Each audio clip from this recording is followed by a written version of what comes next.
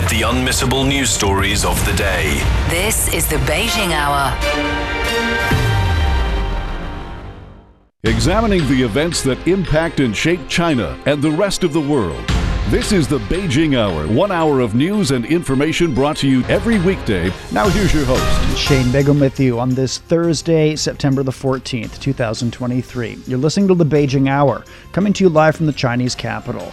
On today's program, the Zambian president arrived in Beijing as he continues his state visit in China. Health officials in Libya say the flooding in the east has killed at least 6,000 people. And China's announced plans for a special zone for integrated development with the Taiwan region. In business, nearly 2,000 enterprises have prepared for the China ASEAN Expo. In sports, China's only F1 driver signs a new deal. In culture and entertainment, a Chinese series receives a major nomination from a South Korean film festival. Now the day's top stories. Zambian President Hakainde Hichilema has visited Tiananmen Square in Beijing and presented a wreath to the Monument of the People's Heroes. The Zambian leader has been in China for a state visit this week, and he earlier went to Guangdong, Jiangxi, and Fujian. Hundreds of secondary school students in Zambia are beginning to learn Mandarin following the introduction of the language in the country's education curriculum. Farai Mwakutuya spoke with students and teachers about Mandarin's growing popularity in the African country. Previously, Mandarin was taught exclusively at the University of Zambia's Confucius Institute. However, an agreement between the institute and the government has seen students at 10 secondary schools across the country taking up the language. And then when it comes to the national examinations, we are currently having our first grade 12 examinations this year, and those are going to be taken by Sesheke Secondary School because it has been one of the first schools that we started teaching Chinese in. And so far the performance has been very good, even as far as a 95% pass mark rate in the national exams. The interest in studying Mandarin is down to China's growing economic influence in Zambia, which has created employment opportunities for young people. Because I've learned Chinese language, it will give me an opportunity to teach and to translate Chinese language. The exposure goes beyond learning to speak, read, and write Mandarin. I've learned a lot, apart from the language itself. There is a cultural aspect of the Chinese and how they conduct themselves in and out of business, how the families relate, and some of the important cultural customs that the Chinese have. Authorities plan to reach even more learners. Wherever we go, we receive letters. Can we introduce Chinese here? And so we want to employ more teachers, both local Zambian teachers and also get teachers from China, so we can have all the centers run. And I think the numbers now, I just said we have about 2,000 learners. We hope that we can double that number within the next at the end of 2024. Next year marks the 60th anniversary of diplomatic ties between Zambia and China. The Confucius Institute will publish a commemorative book documenting the relations, which now include linguistics as an essential element of the growing ties between the two countries. That was Farai Mwakutuya reporting. Cambodian Prime Minister Hun Manet has arrived in Beijing to begin an official visit in China. And this is the Cambodian leader's first official overseas trip since he took office last month. China says that it hopes the visit will serve as an opportunity for the two countries to plan their strategic cooperation in the coming years. Venezuelan President Nicolas Maduro concludes his state visit to China on Thursday. During the week-long trip, Maduro met Chinese President Xi Jinping, and the two leaders agreed to upgrade relations to an all-weather strategic partnership. The two countries also signed 18 agreements in fields including trade and tourism. Caracas is also hoping to join BRICS, which recently admitted its first new group of members. Maduro's visit is also being closely watched back home. And Stephen Gibbs has more from Caracas. This is the Venezuelan leader's 11th visit to China, but one he and his hosts are describing as especially important. Last week, the Chinese Foreign Ministry spokesperson said the relationship between the two countries was rock solid and on the brink of a new era. On his arrival in China last week, in a downpour in Shenzhen city, the Venezuelan leader was equally upbeat. It will soon be raining good news, he told his followers on TikTok. Lloverán buenas noticias. Venezuela has the world's largest proven reserves, yet its production is at near historic lows, owing to a combination of factors, including years of mismanagement and recent US sanctions. The Venezuelan delegation is understood to be looking at possible joint ventures with Chinese petroleum firms, as well as seeking opportunities to trade without using the US dollar. Pero sin duda alguna esta visita no es ninguna casualidad. It is a visit that is well timed, a visit that is scheduled to obtain the support of the Chinese government for Venezuela's development plans. That is the fundamental mission, at a time when Nicolás Maduro is going through an economic crisis that continues to be very big in the country, even if not on the scale of 2 years ago, and also faces international sanctions, which weigh heavily on the functioning of the economy. Of course, the hand of geopolitics is behind all these negotiations, but that doesn't necessarily bother ordinary Venezuelans. They just want their lives improved, however that's achieved. That's what we found on the streets of Caracas this week. If he's going to find something that will benefit our country, then I applaud that, said this woman. This country needs resources of all types, said this man. All countries need financial resources, human resources, societal resources, he said. Meanwhile, Venezuelan TV has continued with its extensive coverage of this visit. That was Stephen Gibbs on reactions from Venezuela on President Nicolás Maduro's visit to China. Coming up, Libya is calling for international help.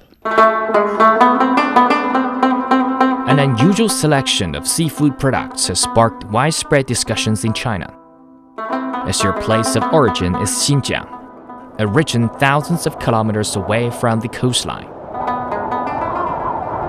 Join Deep Dive this week to explore the thriving seafood industry deep in the desert. How is seafood produced without a marine environment? How can inland aquatic products still be competitive in China's coastal regions, where people are known as connoisseurs of premium seafood? Available on all major podcast platforms. Just search for Deep Dive. At 8 minutes past the hour. Health officials in Tripoli say more than 6,000 people have died from severe flooding in eastern Libya. A weeping medical worker says the number could exceed 10,000. Official figures say 10,000 are missing, while UN aid agency, the OCHA, says the number is about half. Survivors of the floods in eastern Libya are waiting for help after burying their loved ones. 2 dams collapsed under strong rains from Storm Daniel, obliterating the city of Derna. But help is beginning to arrive. Paul Hawkins has more. Derna, or what's left of it. Bodies recovered, but nowhere for them to go. No dignity for the dead. Buildings, roads and cars destroyed in the nights by the wall of water. Some areas received instructions to evacuate, but some people didn't respond. They took matters lightly. Mustafa lives in the city. Then we heard that the dam had burst and the water had flooded the area. People were asleep, but no one was ready. But this is what happened. What can we do? For me, my house is in the next valley, opposite the Al-Sahaba Mosque. The whole family lives next to each other. We're all neighbours. We lost 30 people so far, 30 members of the same family. We haven't found anyone. It was too much for the 2 dams on the Wadi Derna River, which flows through the city and out to sea. The floodwaters tearing through the city of 90,000 people. International search and rescue teams are arriving from Algeria, from Egypt, while the Palestinians are also sending teams. The government and the competent authorities are working to adopt a unified work mechanism to grant landing permits for aviation and aid in a gradual manner to ensure coordination and real benefit from any support. The government has begun coordination with international organisations and we are successfully identifying needs. But the minister is speaking for Libya's government of national unity based in Tripoli, one of 2 which is running part of the country. The other, which isn't officially recognised by the international community, is based in Benghazi in the east, near Derna. The 2 governments have shown some cooperation with aid planes leaving Tripoli for the east, A chaotic, unstable, unsafe situation in the country makes the humanitarian effort even more complicated. But not the country's vast oil and gas reserves, which appear to be secured despite the flooding, unlike Libya's crumbling infrastructure. Last year, a Libyan hydrologist, Abdelwaniz Ayar Ashur, warned repeated flooding was a threat to Derna. If a huge flood happens, he wrote, the result will be catastrophic for the people of the Wadi and the city. The warning was ignored, and now the people are paying the price. That was Paul Hawkins reporting. A meteorologist says the dry desert climate and climate change could have resulted in the strong rainfall. Zhu Dingzhen of the China Meteorological Administration explains why it's so deadly. Libya has a tropical desertified climate. For this region, annual precipitation is 400 to 500 millimeters at most. But in this process, meteorological records show that it has reached more than 400 millimeters. So a year's worth of precipitation in a few days. And desert areas do not retain water well. Under such geological conditions, which are particularly prone to flash floods, this kind of natural disaster occurs. This heavy rainfall, coupled with the persistent strong winds brought by the cyclone, has also had a very significant damaging effect on the infrastructure. So there were also collapse of dikes, and the damage was relatively large. Of course, it is possible that this weather event is related to global warming. Water temperature in the Mediterranean Sea has been high this year. Water temperatures in the region normally stay below 22 degrees Celsius, but the highest recorded this year is 28 degrees. Experts warn that this kind of tropical storm may occur more often in the future. Foreign aid's beginning to trickle into Morocco nearly a week after a strong earthquake. Morocco's begun accepting some assistance, but it's hard to get the supplies into some regions where transportation's been cut off. Ken Brown has more.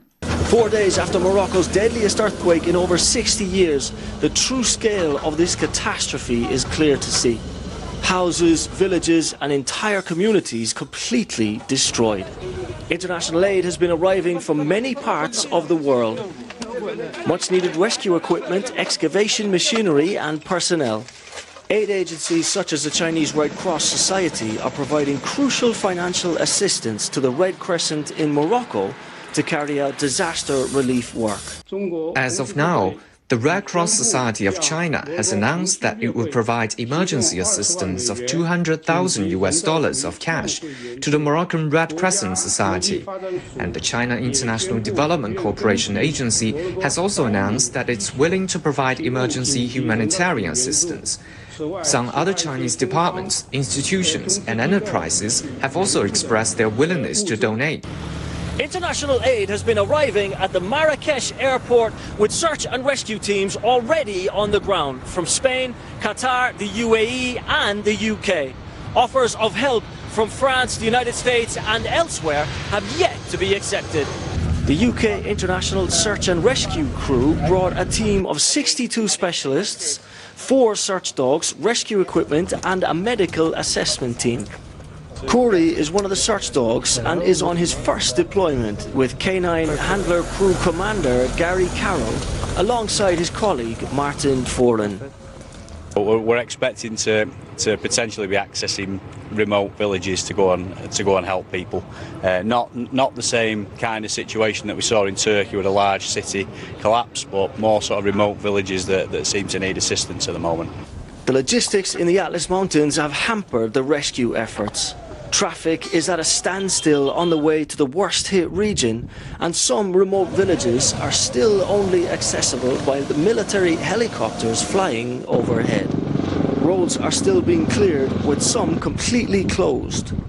Often the only way to some of the mountain villages.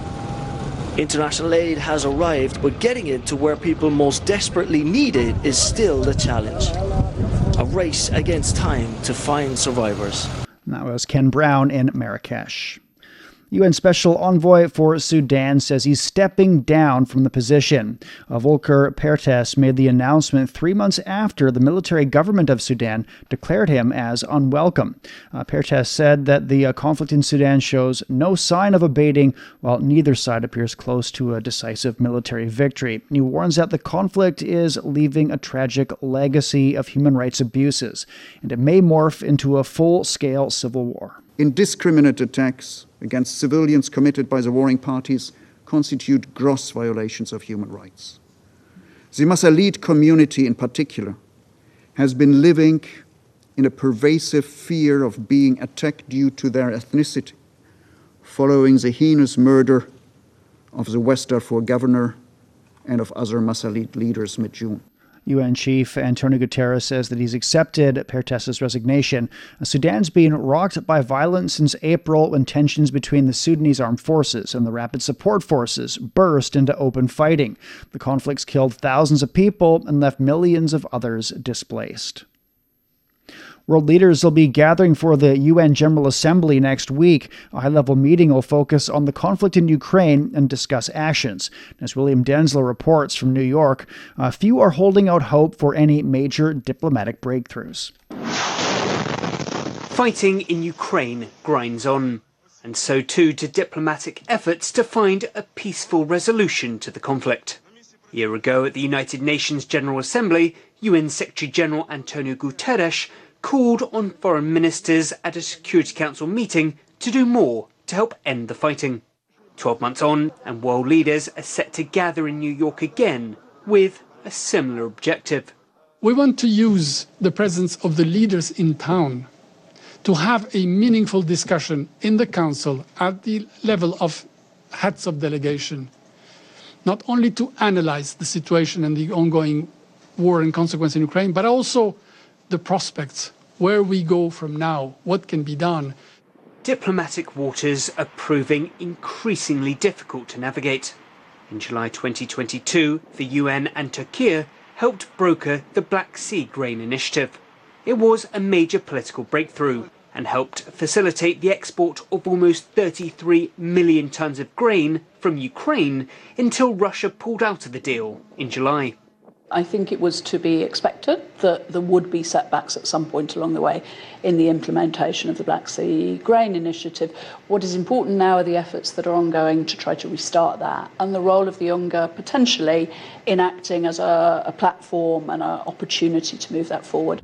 The United Nations nuclear watchdog continues its efforts to protect the Zaporizhzhia nuclear plant in Ukraine, and the world body's providing humanitarian support across the country. But the UN's most powerful body, the Security Council, remains gridlocked. Russia has increasingly used this council as a platform for propaganda and disinformation.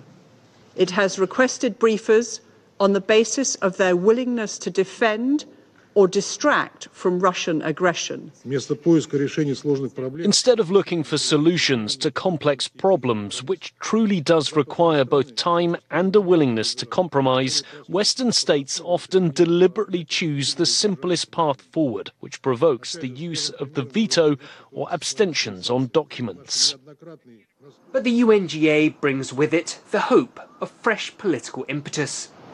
Ukraine's President Volodymyr Zelensky is expected to be here at UN headquarters later this month to directly address world leaders and tout its peace formula. Concrete breakthroughs on Ukraine are unlikely at UNGA, but UN officials hope to see signs that diplomacy still has a fighting chance of success. That was William Denslow reporting from UN headquarters. You're listening to the Beijing Hour. Coming up, China's creating a special zone to coordinate development across the Taiwan Strait. China has a quarter of the world's Alzheimer's patients. With the country's grey population growing rapidly, the number of patients will likely increase fourfold by 2050. Meet the patients, their families and caregivers, and discover the anxiety, struggle and misconceptions behind one of the biggest problems of an aging society in our documentary, Aging in China, Living with Alzheimer's, on CGTN Radio.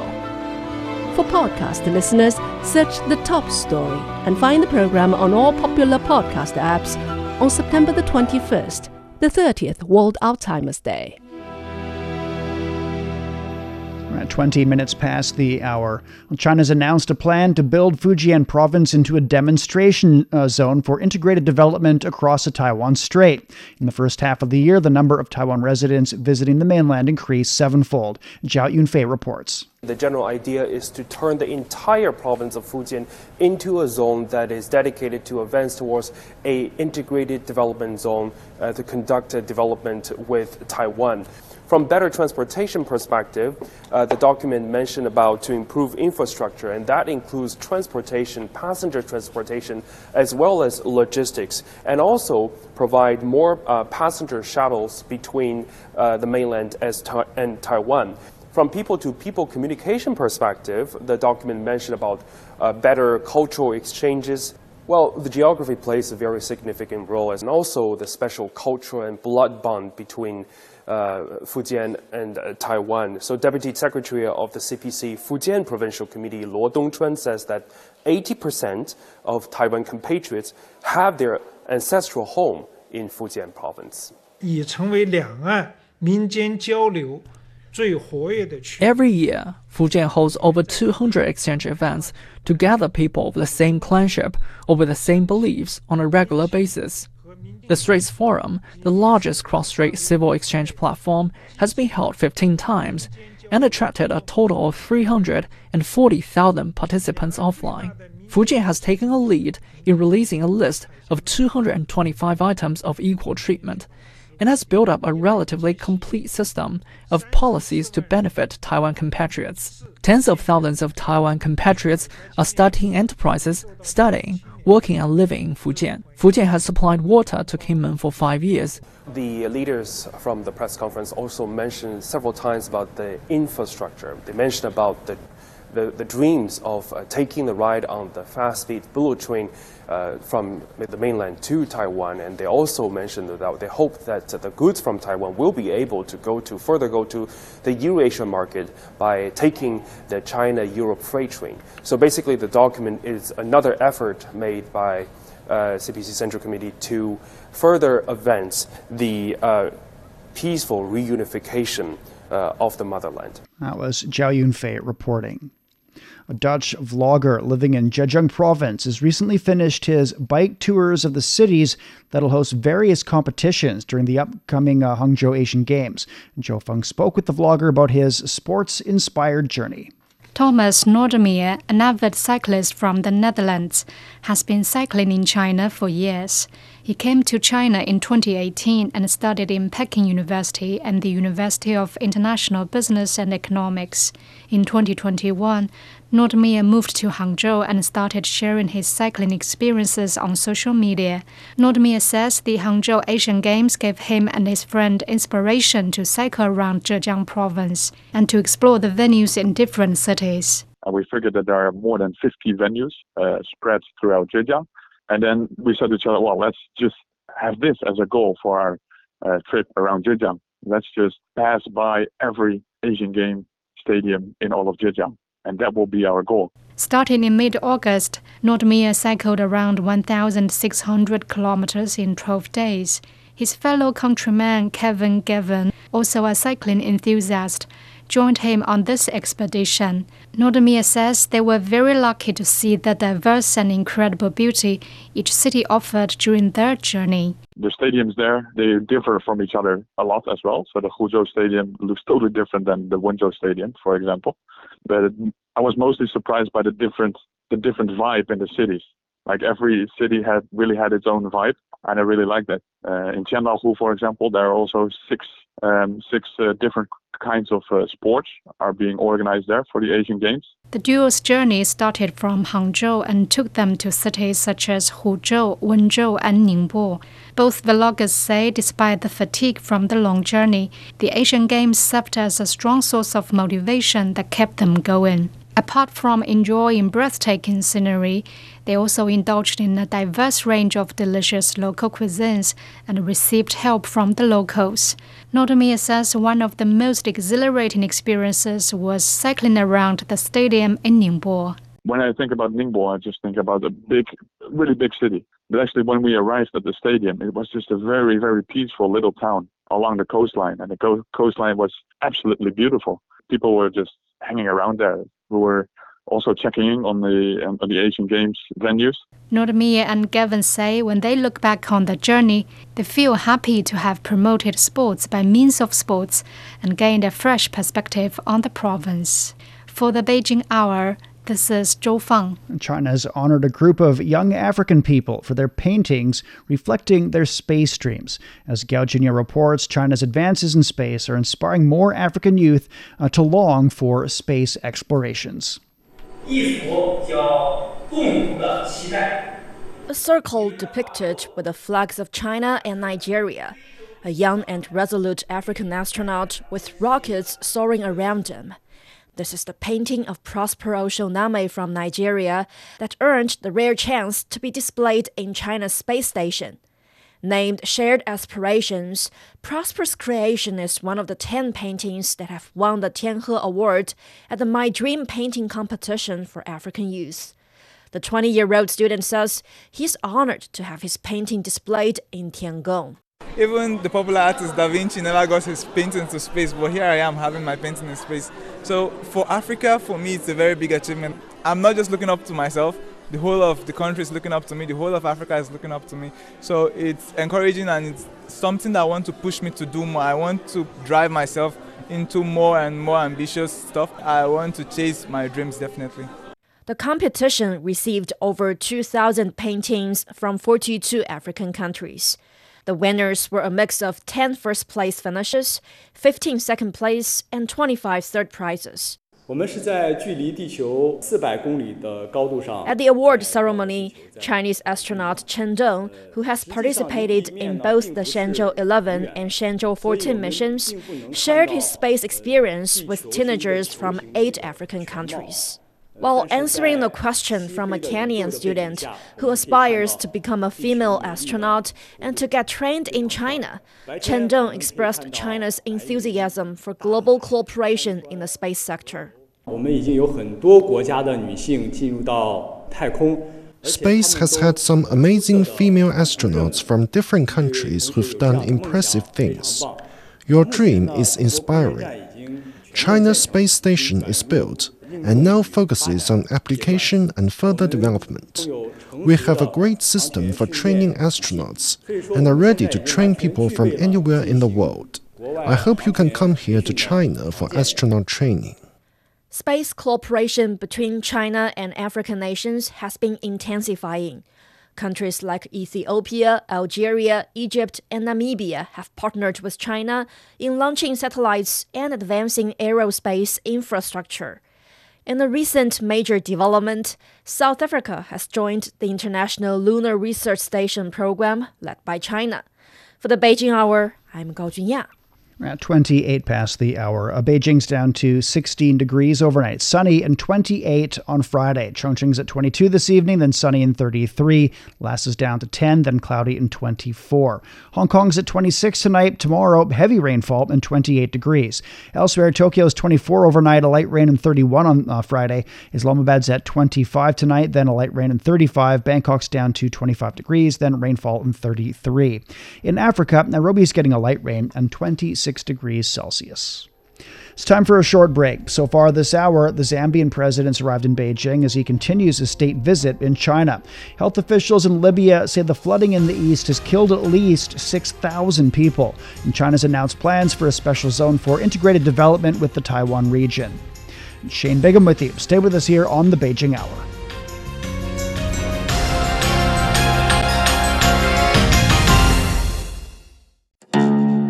Experience the musical classics of the East. Mingle with the masters of Chinese music.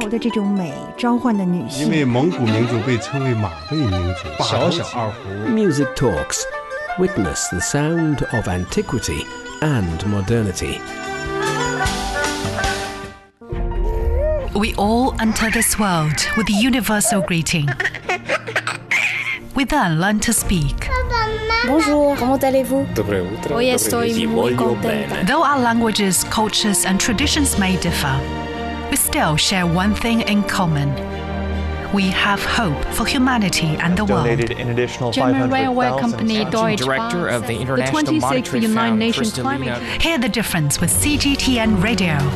Join our global network to connect with the world. CGTN Radio. Hear the difference.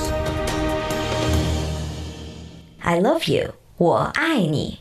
This might be the easiest way to say I love you, since there are so many other romantic expressions. No matter if you're a rookie 你好，我的中文一点点 or a sophisticated learner, 我来北京5年了，我是本地人。 there is definitely something that will interest you. Check out Takeaway Chinese, a word that starts with 你好. Examining the events that impact and shape China and the rest of the world. This is the Beijing Hour, 1 hour of news and information brought to you every weekday. Now here's your host, Shane Bigham with you on this Thursday. Still to come, in business, nearly 2,000 enterprises have prepared for the China ASEAN Expo. In sports, China's only F1 driver signs a new deal. In culture and entertainment, a Chinese series receives a major nomination from a South Korean film festival. To contact us, you can email audionewsroom@cgtn.com or follow our X account, formerly Twitter, @CGTN Radio. First of all, though, with the day's headlines, here's Zhu Tianlu. Thank you, Shane. Zambian President Hakainde Hichilema is in Beijing during his state visit to China. He has laid a wreath at the Monument to the People's Heroes at Tiananmen Square. Meanwhile, Cambodian Prime Minister Hun Manet is also in the Chinese capital for an official visit. Health officials in Tripoli say flooding in eastern Libya has killed more than 6,000 people. Aid workers who managed to reach Derna say thousands are still missing and tens of thousands are homeless. Residents have been pleading for international help. This entire city has been annihilated. There are victims still under the rubble, and some are in the sea. There are bodies buried in mass graves because the cemeteries are full. Should I still ask foreigners and Europeans, come help us as we help you? International bodies like the United Nations, relief agencies, and the World Health Organization need to step in with aid for our city. I must acknowledge our government and leaders did their part. Even regular civilians gave whatever they could, but the magnitude of this disaster is enormous. Floods also hit Mediterranean cities in northeastern Libya. China says it has identified the U.S. National Security Agency personnel responsible for launching the cyber attack on a leading Chinese aviation university. China's National Computer Virus Emergency Response Center and internet security company 360 extracted multiple samples of spyware named Second Date during an investigation. A report shows that the spyware is a cyber weapon developed by the NSA. The software can run network traffic, eavesdropping, insert malicious code, and other malicious functions. China's Northwestern Polytechnical University issued a public statement last year that it had been subjected to a cyber attack by a hacker organization from overseas attempting to steal data. The Cuban foreign minister says the upcoming Group of 77 plus China summit in Havana will tackle development issues. Bruno Rodriguez says he hopes that developed countries pay more attention to the survival of developing ones. I hope there is a minimum of consideration on the part of the wealthy industrialized countries. They have to recognize that the survival of the countries of the North depends on what happens to the countries of the South. They should also acknowledge that we are all in the same boat in stormy waters, and that either we all save ourselves as a species and as an international system, or not even the billionaires will be saved. The roles of science, technology, and innovation in the development of such countries will also be discussed. The summit held on Friday and Saturday will see the attendance of many countries from Africa as well as South and Central America. Top Chinese anti-graft official Li Shi will attend the summit as the special representative of President Xi Jinping. Cuba is holding the rotating presidency of the G77, the largest intergovernmental organization of developing countries in the UN. Data shows a record number of asylum seekers landed on the Italian island of Lampedusa between Tuesday and Wednesday. More than 6,000 migrants arrived within a 24-hour time span, a few hundred higher than the island's year-round population. The migrant processing facility on the island officially has space for 400 people and was already over capacity before the latest influx. Data from the Italian Interior Ministry shows that over 120,000 migrants have arrived in Italy by sea so far this year. Most of them crossed Italy on foot or by bus or trains as they try to head to northern Italy. Police have captured a murderer who escaped from a Pennsylvania jail, ending a search that lasted for a few weeks. The manhunt for Danilo Cavalcante began when a plane with a thermal imaging camera picked up the 34-year-old fugitive's heat signal. Pennsylvania State Police Lieutenant Colonel George Bivens says the fugitive tried to escape by crawling through thick underbrush before eventually being subdued. Customs and Border Control teams, BORTAC, had a dog with them. They released the dog. Some of our PSP CERT members were also there, had him surrounded. The dog subdued him, and team members from both of those teams immediately moved in. He continued to resist, but was forcibly taken into custody. Cavalcante was sentenced to life imprisonment after being convicted of killing his ex-girlfriend Deborah Brandau in front of her children in 2021. He escaped from the Chester County Jail on August the 31st. Police say he will ultimately be transferred to a state correctional institute for serving his life sentence. Thank you very much for the update. That was Jutian Liu. This is Shane Bigham in the Chinese capital, and coming up in business, nearly 2,000 enterprises have prepared for the China-ASEAN Expo. The Beijing Hour. The Beijing Hour. The Beijing Hour brings you an hour of comprehensive news and information from both China and the rest of the world. A mix of news, sports and entertainment. In-depth analysis of the day's big stories, as well as the most comprehensive business of the day. The Beijing Hour. The Beijing Hour. Your very own window to China and the rest of the world. 37 past the hour now. Turning to business, and stock markets on the Chinese mainland finished mixed on Thursday. Timothy Pope has more. The Shanghai Composite rose fractionally, but the Shenzhen Component Index fell by more than 0.5%. Trade remains pretty slow, as it has been all week. The big story was the news that the European Commission is launching a probe into the Chinese government's electric vehicle subsidies. This announcement has been blasted by the Chinese Commerce Ministry as protectionist. Many Chinese automaker stocks, though, were unaffected by that news, but we did see BYD, the country's biggest EV maker, down by about 3%, as it has more European exposure than many of its peers. Chang'an Auto was another one, falling down by 1.7%, but others, including the EV maker Series, which is partners with Huawei, were rising. Series was up by 10%, so there's by no means an even effect across the sector. More broadly, we saw energy companies continuing to rise alongside global fuel prices, while real estate and consumer stocks continued their declines. That was market analyst Timothy Pope in Shanghai. In Hong Kong, the Hang Seng Index gained over 0.2%. In Japan, the Nikkei increased more than 1.4%. Organizers say the upcoming 20th China-ASEAN Expo will host nearly 2,000 enterprises from home and abroad. The participants will showcase their latest advancements in Nanning. Wei Jiahui at the China-ASEAN Expo Secretariat says 750 foreign companies from 45 nations will take up over 30% of the exhibition area. We will hold 19 high-level forums during the event, covering fields such as trade, production capacity, e-commerce, and environmental protection. We will organize the China-ASEAN Agricultural Forum. At the sub-forums, a number of cooperation initiatives and reports will be released, a batch of cooperation mechanisms will be launched, and a number of cooperation projects will be signed.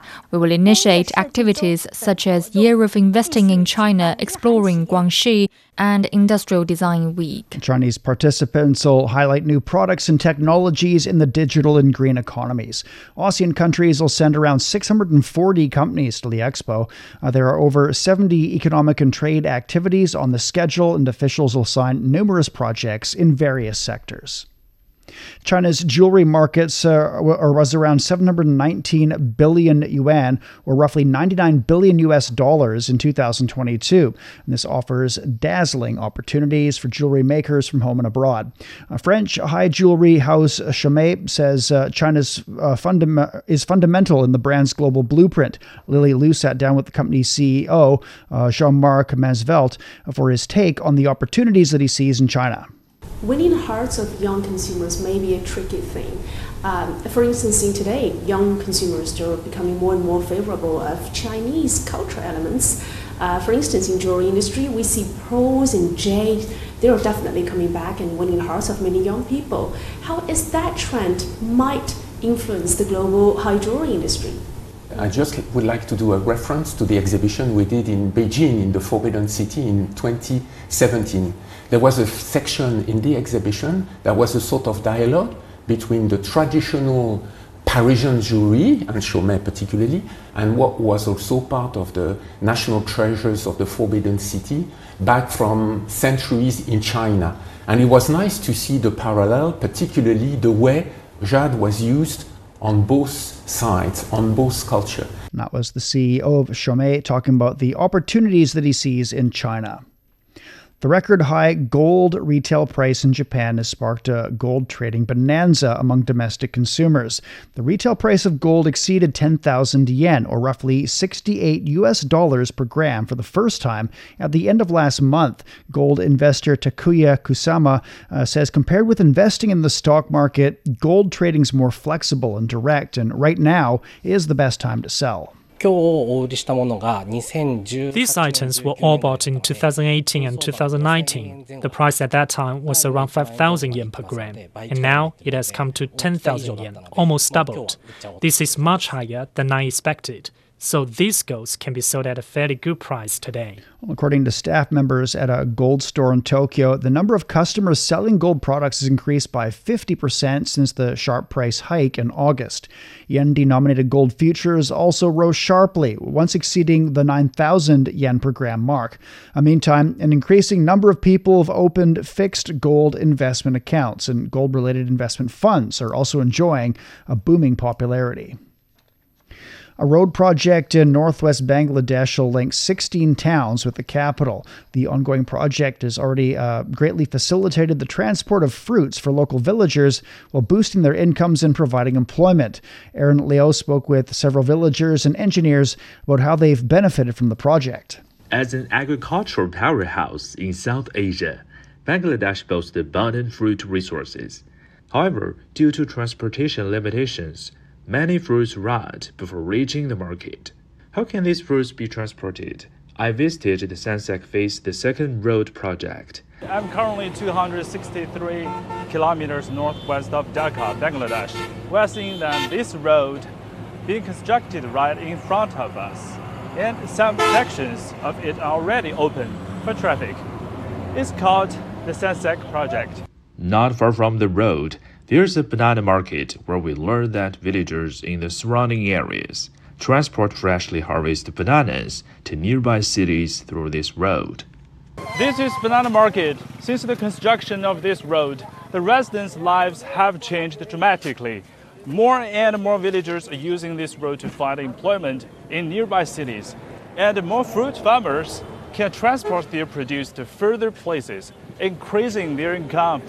This road is a path to wealth for us and has improved our lives. More and more fruit farmers can transport their produce to farther places and sell them. Currently, 80% of the project has been completed, entering the final stage.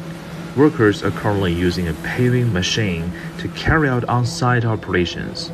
The use of concrete pavers in this project, which lays concrete pavement, is the first of its kind in Bangladesh's highway construction projects. The laid pavement offers several advantages, including durability, low maintenance and repair costs, and minimal impact from environmental factors. As the project progresses, a large number of local engineers have also grown. The construction of the project has provided 3,000 jobs. Such a materials engineer from the local area has witnessed the construction of this road, and his dream is to build roads for his hometown. As far as I can remember, this road has always been muddy and congested. So it was my childhood dream that the road in my hometown would be wide and free of potholes. When I joined this project, I felt that my dream was about to come true. This job has improved both my skills and income. After the completion of the road, it will greatly facilitate the villagers' travel. This is also Subject's proudest moment because he can share his joy with his family. That was Aaron Leo reporting. 200 government officials and business representatives have gathered in Oran, Algeria for the China-Algeria Economic Forum. Chinese Ambassador Li Jian says the forum also aims to strengthen economic and trade cooperation by creating a platform to facilitate communication. Provincial Governor Said Sayud says Chinese investment is welcome and that Algeria's new investment law will provide foreign investors with a favorable environment. The forum held 3 roundtable discussions for business leaders from the construction, textiles, and communications sectors. The Chinese Ministry of Water Resources says the country invested a record 985.6 billion yuan, or roughly $136 billion in the construction of water conservancy facilities during the first 8 months of the year. 23,600 water conservancy projects launched during the period. That's also an historical high. The construction of the projects created nearly 2 million jobs. The ministry says the projects provide strong support for the recovery of the country's economy. Last year, China's water consumption per 10,000 yuan of GDP was reduced by 33% compared to the 2015 level.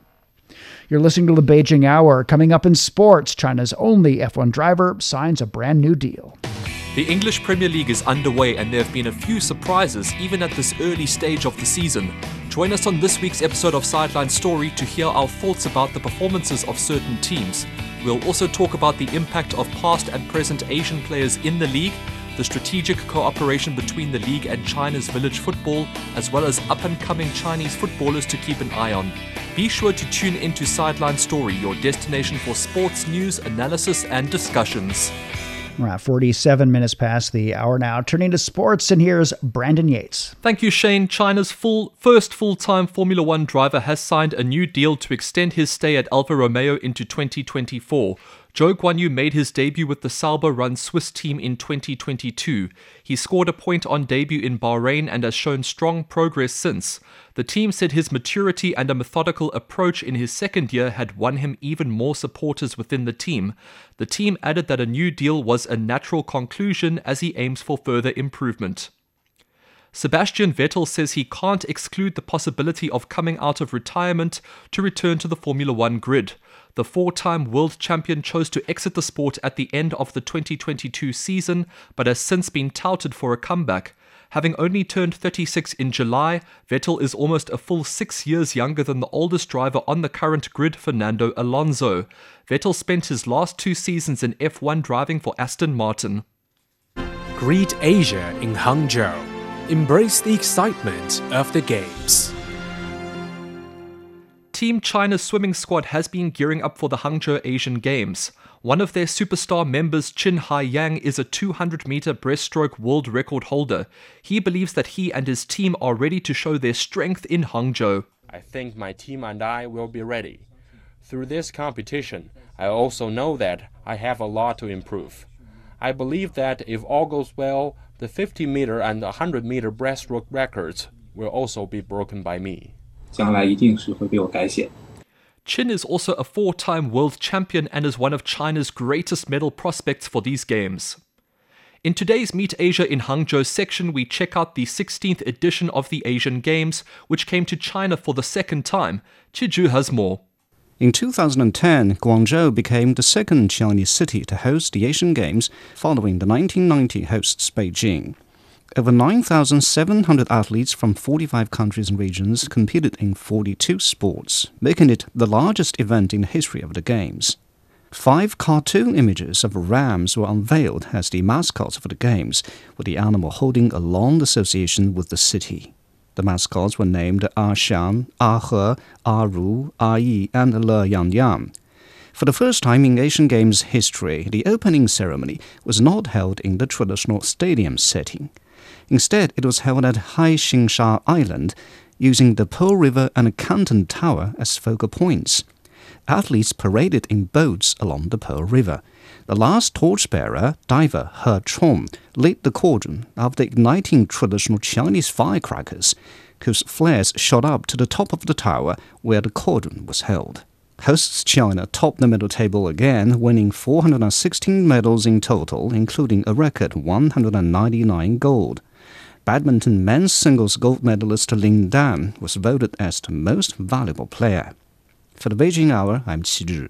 China's Liao Guifang broke 2 world records during the World Weightlifting Championships in Riyadh. She achieved the feat in the women's 71-kilogram Group A session.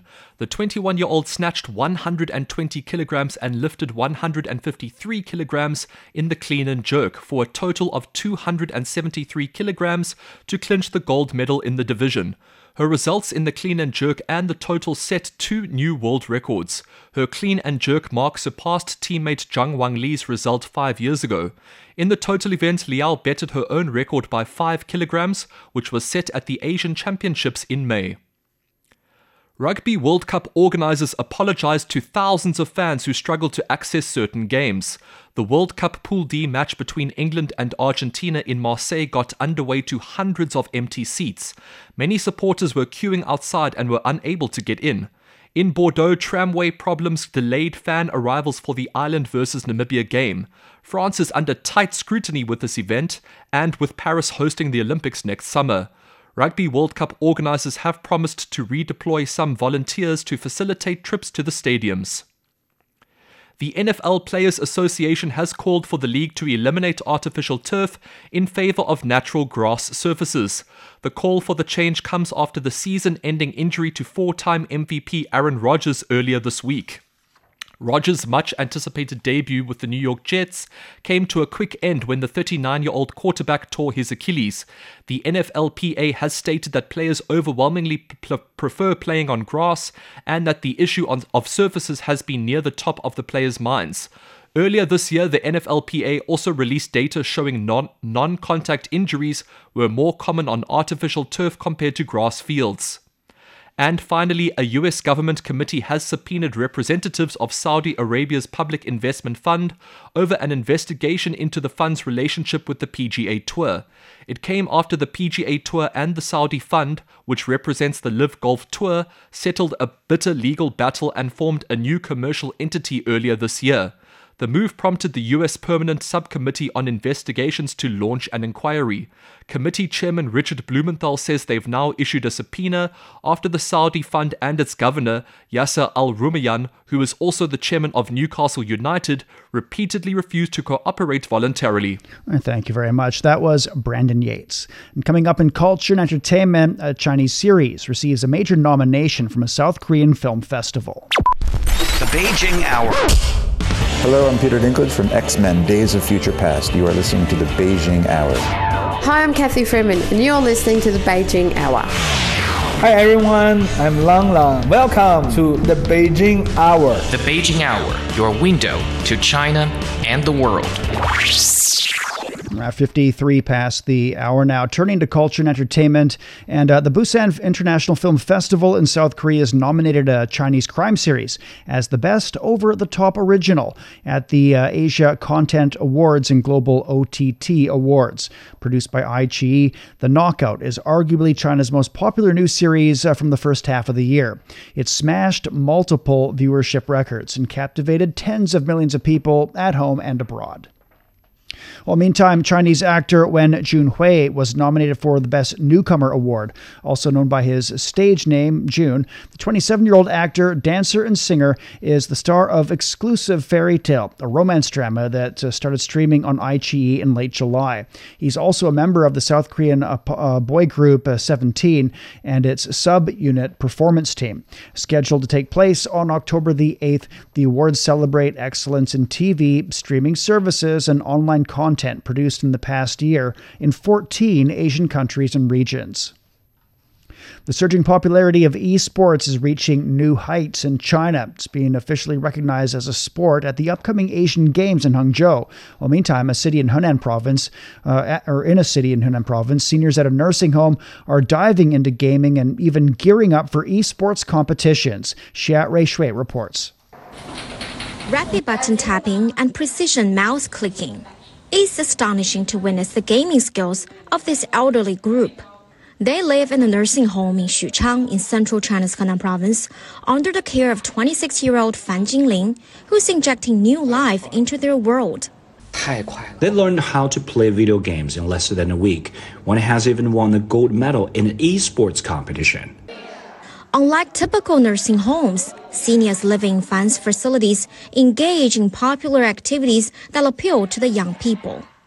It's because Fan wants to enhance their quality of life by infusing a sense of playfulness into their routines. He organizes diverse activities, including painting, mixology, sculpting, and doing math problems. I think the elderly require not just material support, but also attention towards their spiritual well-being. There's a lot of fun here. I can play with people of the same age group. I don't feel lonely anymore. I feel rejuvenated as well. China's elderly population is growing rapidly, with 280 million aged 60 and above by the end of 2022, making up 19.8% of the population.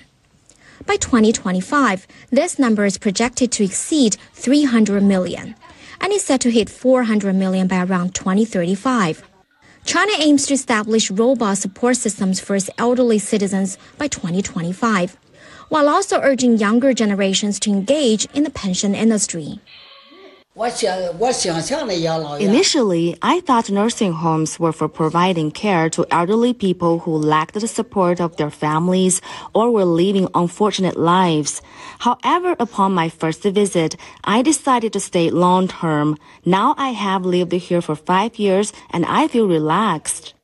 While caring for seniors, Fan Jingling creates short videos of daily activities at the nursing home, sharing them on social media platforms.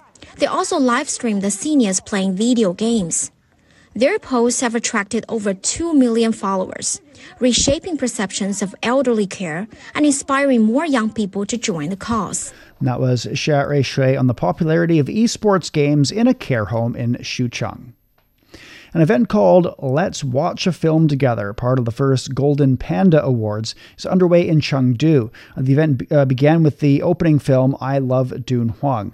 Written and directed by Miao Yue, the film traces several generations of Dun Huang guardians, dates back to the establishment of the Dun Huang Academy.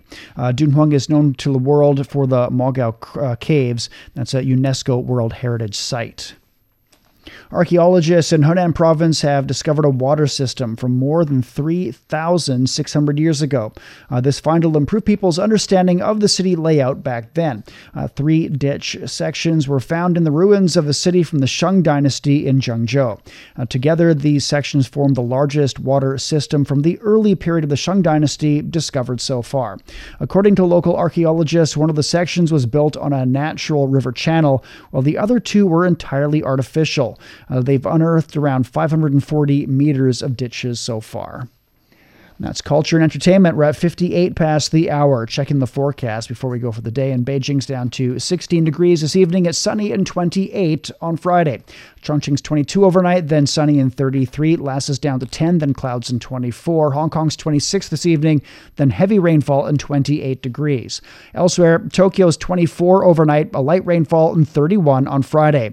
Islamabad's at 25 this evening, then some rain and 35. Bangkok's down to 25, then some rainy conditions and 33 degrees. In Africa, Nairobi's getting a light rain and 26. And finally to Oceania, Sydney's at 10 this evening, then overcast turning to sunny with a high of 24. Auckland's 12 overnight, then a light rainfall and 15. And that's it for this edition of the Beijing Hour. Making news today, the Zambian president's arrived in Beijing as he continues his state visit in China, and health officials in Libya say the flooding in the east has killed at least 6,000 people. On behalf of the staff, this is Shane Bigham in the Chinese capital, hoping you'll join us for the next edition of the Beijing Hour and open a window to the world together. Takeaway Chinese, where you can take some Chinese away and experience progress day by day. Takeaway Chinese. We will promise you a difference. Hello, everybody. Welcome to Roundtable, coming to you live from Beijing. Roundtable. Roundtable. Connecting China and the world. We bring you fun and timely discussions about what's affecting our lives everywhere, every day. Tune in to Roundtable, where the East meets the West and understanding is the goal. From north to south, east to west, people in China are chasing their dreams and leaving their mark. Want to know how they beat the odds and made a difference? Footprints brings you the true life stories of their journeys.